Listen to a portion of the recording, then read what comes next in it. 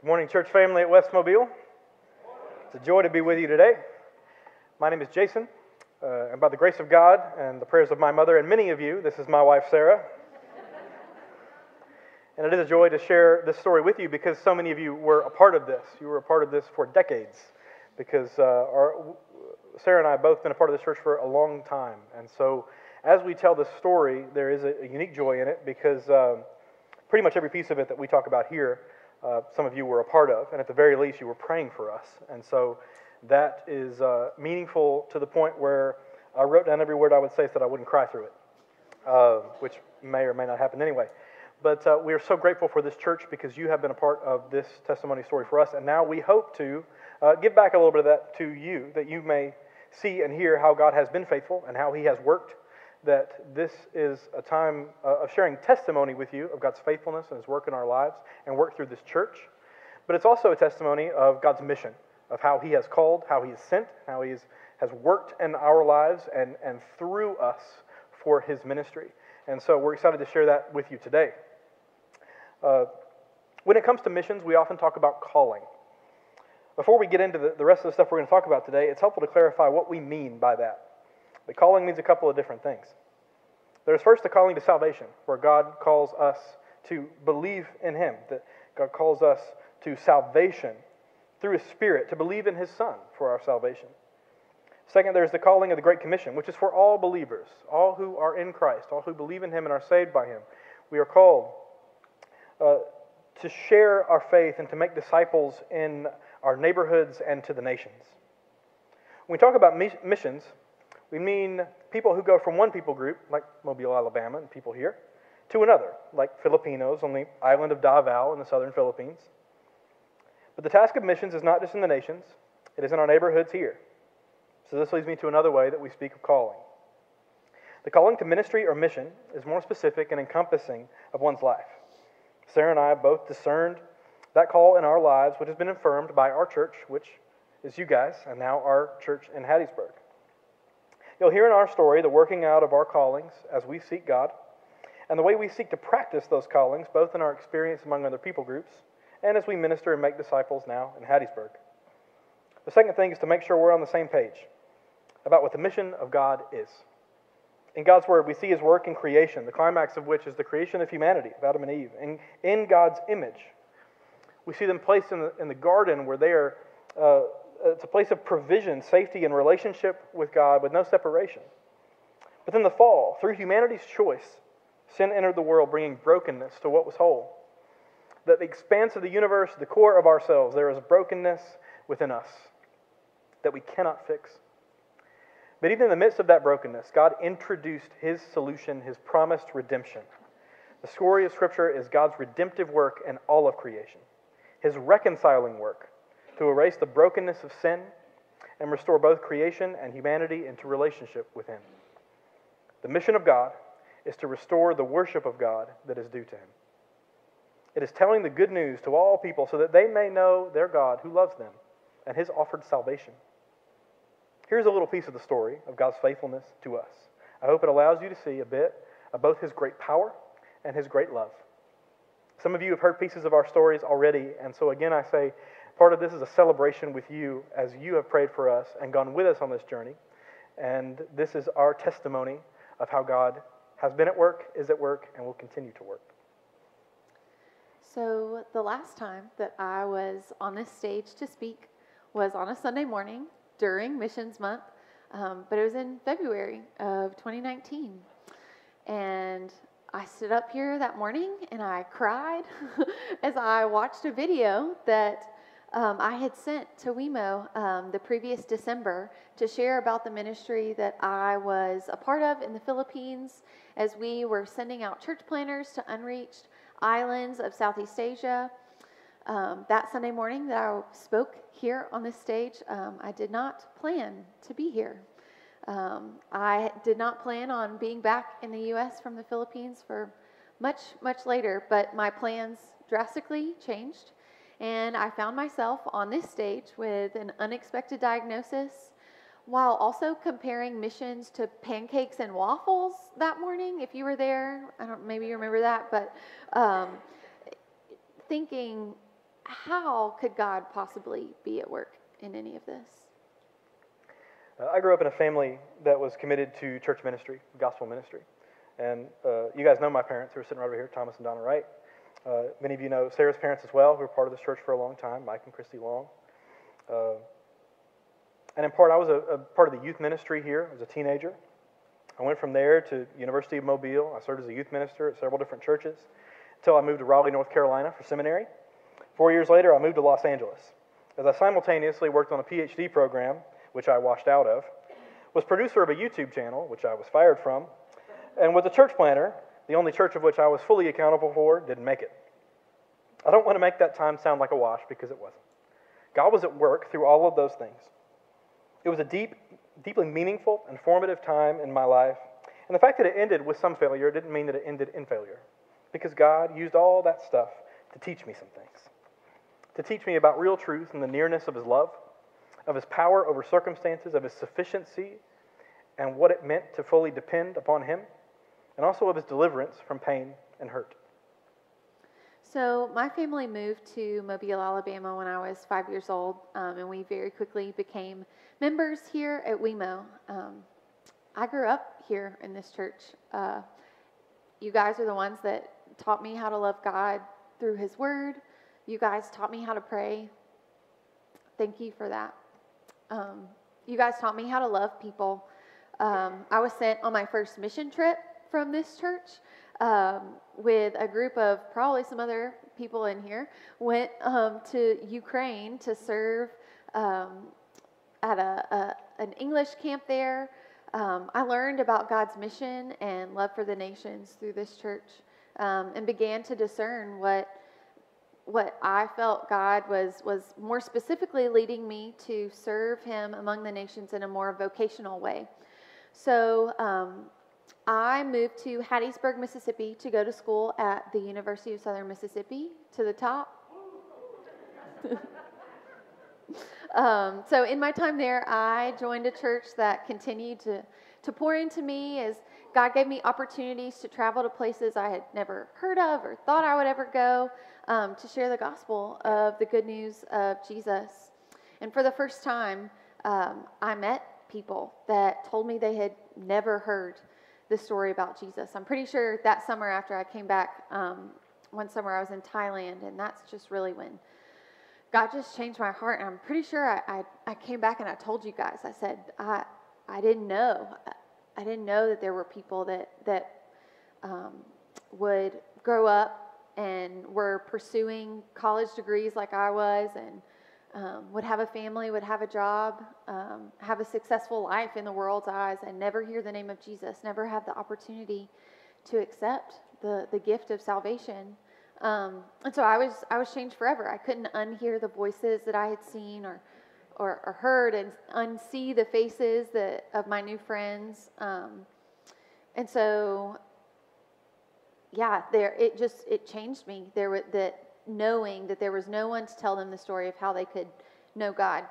So in this season of college, I came back often to Mobile as I wrestled with what I had seen and heard while overseas. And so my friends and family here at WeMo continued just to encourage me to pray and seek God's wisdom for what He was leading me to do. And so when I graduated from USM, I moved to the Philippines with the International Mission Board, which is the Southern Baptist Convention's sending agency. So I moved to the Philippines to serve among the unreached there and to mobilize churches in that area, equipping them to apply the Great Commission.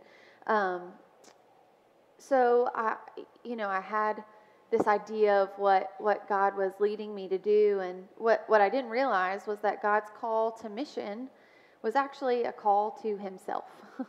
And in order for us to come to God, we must first deny ourselves, pick up our cross, and follow Him, even when it doesn't look like what we thought it would. In talking about mission, it's important to place this in the story of Scripture. As I mentioned earlier, there's creation. In the beginning, God creates everything, and He placed humanity in the garden. It is, again, that place of God's goodness, His justice, His grace, His love, His community, His safety. But this didn't last. Adam and Eve chose their sin. They chose their own self-sufficiency over the sufficiency of a loving God. Sin shattered God's perfect creation. Brokenness became a part of all creation, down to the core of ourselves. Where we were made in God's image, now that image was obscured. And we had no hope of redemption by our own efforts. But in the midst of that brokenness, God introduced his work of redemption. The story of Scripture is God's redeeming work.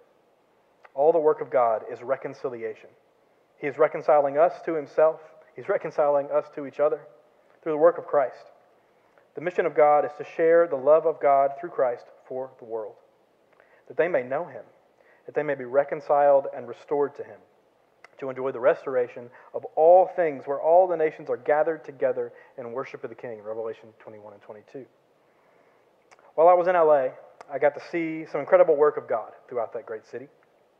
I served as a pastor, as a church planner, and as a strategist for mission work in the region. It's over 200 languages spoken in the city, and the population of it is somewhere over 18 million people in the metro area. To me, it was a glimpse of the kingdom. All those people on top of each other, gathered together and seeking meaning and purpose and trying to find ways for their dreams to come true. And we were seeking to bring them together, not just by those things, but through the worship of God, that they may know him. It was a joy to be a bystander and at times participant in God's great work there. But my place in that tapestry of God's work was short-lived. See, I'm leaving out a big part of this. I married my first wife while I was in seminary. And I did all the things you're supposed to do. We went through, I was a leader in the church while we were dating, engaged and married. I moved with her to LA with LA dreams of making it big and with the way that God had gifted us. But following God doesn't require ability. It requires faith, and that faith was going to be tested. Some of you heard me talk before about identity. We find our identity in all sorts of different things. We find it in where we're from. We find it in our family or even sports teams. Whatever we choose to identify with is where we find that identity. It could be anything. My wife found her identity in places other than her faith. Which, it must have felt like torture every week to be a part of a church where she felt like she had to put on a face and pretend to be someone that she wasn't. To make a dramatic and painful story short, she left and started a new life for herself. And then I learned a few things about grief. Because I never really understood that. Not really. Not a grief that defines you. It encompasses you. It becomes all you can see. The hardest grief comes from things that go beyond hurt, but they break the way you look at the world. And what I mean by that is things that you never, ever, ever thought would happen. Things that you didn't think were possible or that could ever happen to you. Then they happen to you. And so not only is it sad and does it hurt, it's that you don't even know how to look at the world anymore. And in those moments, I had to decide, do I really believe this? Do I really believe this? That God is really at work and he's really active? And looking back on those moments, those are the times where God was the nearest that I have ever experienced him. In the midst of that kind of hurt and that kind of redefinition of oneself, finding God in that moment was incredibly powerful. But that is also the near and immediate love that God offers to all of us. That no matter what hurt, no matter what trauma, no matter what we face and we go through, that God offers his love to us imminently. It is near to us. He is as near to us as he will ever be. And God is at work in that way. He was at work in a way for me that would demonstrate his power, his trustworthiness, his nearness, and ultimately his love. On January 17th of 2019, I read this scripture in my Bible and I put the date next to it so that I wouldn't forget. It's Joshua 21, verses 43 through 45. I'm going to read it. It says, "Thus the Lord gave to Israel all the land that he swore to give to their fathers, and they took possession of it, and they settled there. And the Lord gave them rest on every side, just as he had sworn to their fathers. Not one of all their enemies had withstood them, for the Lord had given all their enemies into their hands." But then it was this verse. "Not one word of all the good promises that the Lord had made to the house of Israel had failed. All came to pass." But you see, I hadn't seen that yet. I hadn't seen that the good promises that the Lord had made, I hadn't seen them come to pass yet. Because at this point, I was still in the Philippines. On January 17th, I was in the hospital in Davao City because I had just been diagnosed as a type 1 diabetic. My pancreas had stopped making insulin probably months before that, and I'd become really very sick. The doctors were struggling to get my blood sugar under control, and the decision was finally made for me to come back to the U.S. And so my teammates very quickly packed my bags for me while I was still in the hospital, and really without being able to say goodbye to many people, within 24 hours, I was in Mobile, Alabama. I heard a story. There's a guy walking down the street and he falls in a hole. He can't get out. It's too steep. There's no way out. And he starts shouting up, "Hey, can somebody help me?" And a doctor passes by and he shouts up, "Hey, doctor, can you help me?" And the doctor writes a prescription, throws it down in the hole, and keeps moving. And then a priest comes by and he says, "Hey, Father, can you help me?" And the priest writes out a prayer, throws it down in the hole, and keeps walking. And then a friend walks by. He says, "Hey, Mike, can you help me?" And then Mike jumps down in the hole, and our guy says, "Man, are you stupid? Now we're both stuck down here." But his friend says, "You don't understand. I've been down here before, and I know the way out." This is what the church does. And this is what this church did for us. That in the midst of our hurt and brokenness and redefining ourselves and trying to find ourselves in it, that we saw that the church is not afraid to stick their hands into the real muck of the really broken world, to jump down in a hole with somebody and say, "You are not alone, and we are not going to quit." And that is what Christian community is meant to be, that this isn't just a message that's proclaimed in pulpits. It's demonstrated by the way that we show love. The purpose of a sermon, the purpose of the proclamation of God's word and his gospel is compelling us to action that is not for the sake of leadership or numbers. It is for the sake of putting aside ourselves and trusting in God himself to do the work. So, unsure of what was next for me, and honestly just processing a lot of cultural and medical transitions that I was going through, I spent several months here in Mobile with my family and here with you guys at WeMo, being loved and cared for and prayed for by many of you and all the ladies in the lunch bunch group. And so one day I came to have lunch with Donna Wright, and I walked into her office, and there, with his feet on her desk, eating gummy bears, was Jason Wright. It had been a long time since we had seen each other, probably like 8 years, and we just said that we needed to catch up soon. But this is not a story about how God brought Jason and I together, but how God was just consistently present with both of us and faithful to his promise to redeem and restore brokenness. So, long story short, through the care and counsel of many friends and family and April and Kevin Cobb, Jason and I were dating by the end of that summer. So I was moving back to Hattiesburg to start graduate school at USM, and still wondering if maybe I had missed something. Because for so many years I felt God leading and directing me to go to the nations. I had led and taught small groups to encourage people in those groups to ask and to pray and ask God if he was leading them to do the same. But here I was, no mission organization would send me now as a type 1 diabetic. And so I felt defeated and unsure of how I was supposed to play a role in this mission of God thing that I had built my whole future around. I thought, had I made a mistake? Because how could I be obedient to the call of God in my life if that meant that I had to be in another country? Or if I couldn't be overseas, what was the purpose of all this? Was I just destined to be disobedient? But all of these questions are the wrong questions. They're all centered on what I could do for God. But what God was teaching me is what it meant to pick up my cross, and even the cross of missions, or what I thought missions was, and follow him. In Genesis 12, God called Abram, "Go from your country and your kindred and your father's house to the land that I will show you."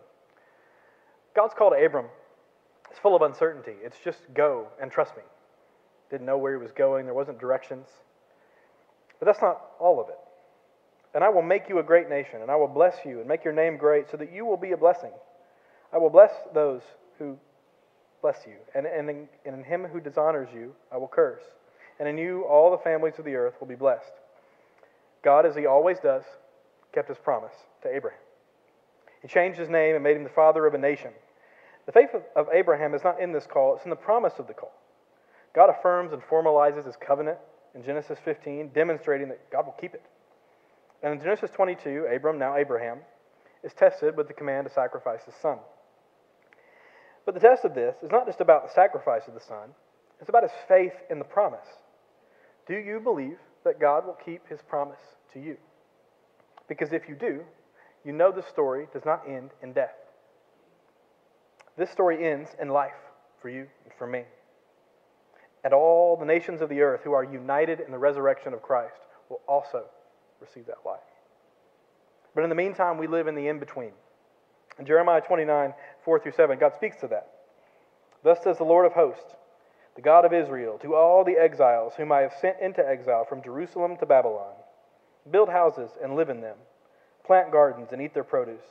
Take wives and have sons and daughters. Take wives for your sons and give your daughters in marriage, that they may bear sons and daughters. Multiply there and do not decrease.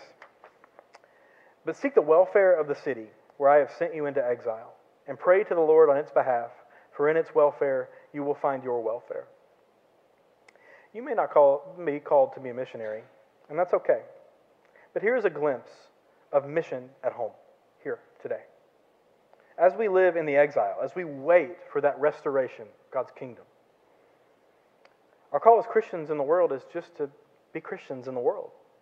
To live our lives in a way that isn't selfish, to live our lives that isn't driven by the same things that our society tells us to be, but is driven instead by Him.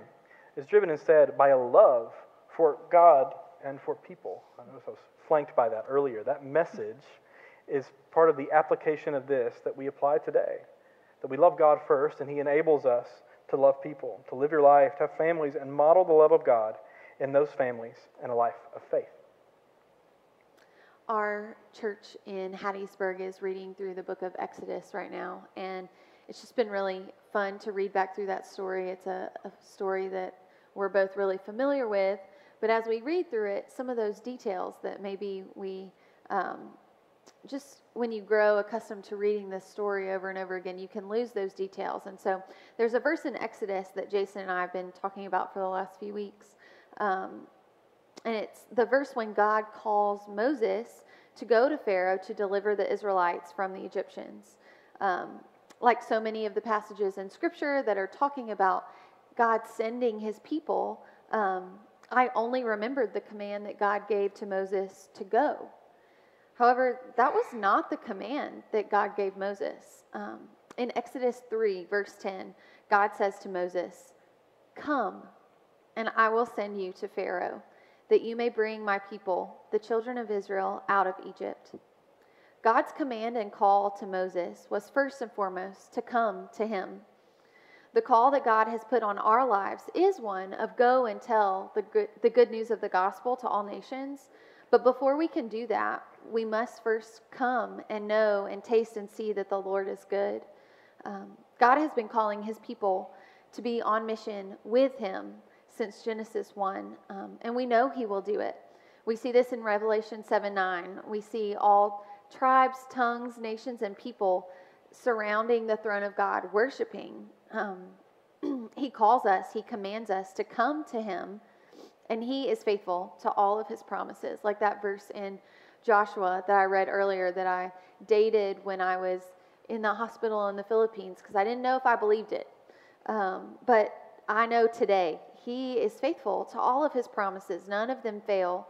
Like that scripture in Joshua said, He will use His church to see that the gospel of the kingdom will be proclaimed to all nations. But it's probably not going to look like what we expect. He sends us to the nations, but first, our call is to be His children, to know Him, to be loved by Him, to be faithful with what He has given us today. And so the command that He gives us is, "Come, and I will send you." As we begin to wrap this together, what you've heard is a God who, one, called us to Himself. He saved us, brought us to Him, that we may know Him, that we may believe in His salvation and have that promise of the future. But He also called us to serve Him. And we found that as we served Him, that in any way that we did that in our own efforts, it failed. And even in times when we had faith in him, it didn't work the way we thought it would, to the point where we ended up back here in a way that we didn't expect to be. But this is further a demonstration of God's faithfulness to us, that he is working in a way that we don't understand and know. And so you've seen that in us, that we've also learned these lessons, and we also find ourselves now in Hattiesburg and serving in our church, that we see God using us there in a way that we didn't expect. But it's incredible to see and be a part of his work in that. And we're also reminded of God's story, that he created things and he created them good. And despite the fall and that separation, God is working to redeem all things. Again, all the work of God is reconciliation. He is reconciling us together as a people. He is reconciling us to himself, that we may know him personally one day without the separation of sin. And it's through that redemption of Jesus that, as we sang earlier, we sang about the blood applied to us for our salvation. And in our world, singing about blood is a really weird thing. We can all just kind of collectively acknowledge that with each other. Sing blood, say it, that's a weird thing to sing. But we believe that. We believe that God, through his sacrifice, through that atonement that is literal, spiritual, and physical, those things are actually literally happening, where God is atoning for sin. We believe that, and that his sacrifice is applied to us. And what a powerful hope that is, that the God of the universe has descended into that hole, the muck of the world that we are in, and said, you are not alone, and we are not going to quit. I'm going to bring you out of this. And he does that, and he demonstrates his faithfulness to do that over and over again, so that one day all things will be made new, that the hurts of our lives and our pain and our sin that we take with us everywhere that we go, that God is restoring those things, making us white as snow, not only now but for eternity. But also our hope in this salvation is not just eternal. When we talk about resurrection, we don't just mean in the future, in the kingdom. We mean that now. That resurrection, that new life is offered to you today, now, before you leave this room. That if this story has in any way resonated with you, but you find that it's broken where you don't feel and you have not experienced the application of that atonement to you. It has not been applied to you, and you want that. You have that opportunity today. God offers that relationship to you. He is as near to you as he will ever be. You can know him, and you can experience that. You can experience that first call to be loved by him, and that second call to share that love with others. That is offered to you today, and I hope that you will choose to receive it.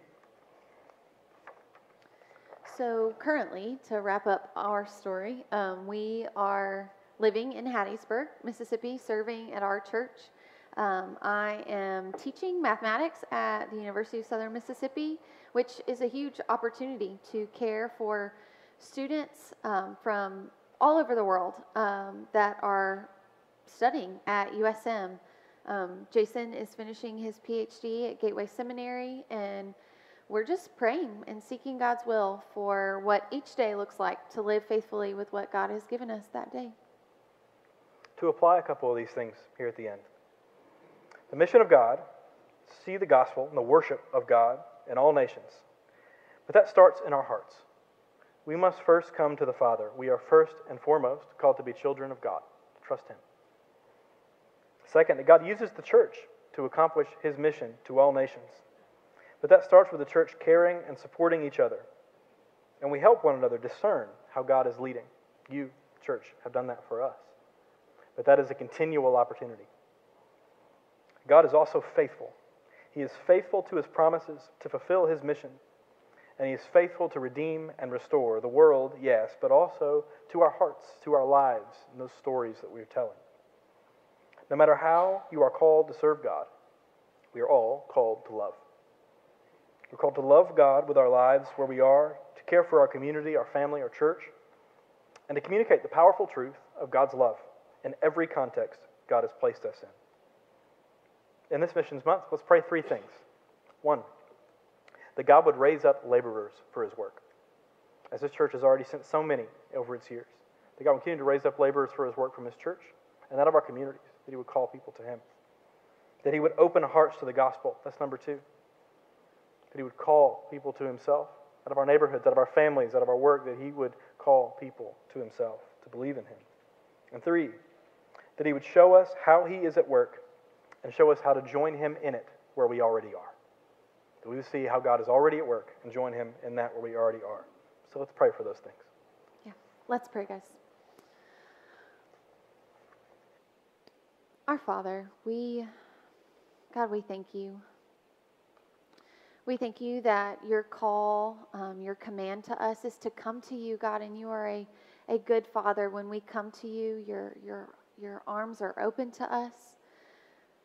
God, we thank you that we are your children, God, that we are known and loved by you, God, and that you desire just to be in fellowship with us. You desire for us to be calling out to you in prayer just constantly throughout the day. God, you desire for us to know you, God, and to be known by you. God, I pray right now just for, God, just the millions of people around the world that have not received that call to come to you, God, who do not know that you are their loving Father who desires to know them and to be known by them. God, we pray that you would raise up just faithful Christians, God, who would desire to move their lives to a place where the gospel is not yet known, so that they can extend that call to come and know you and see that you are good.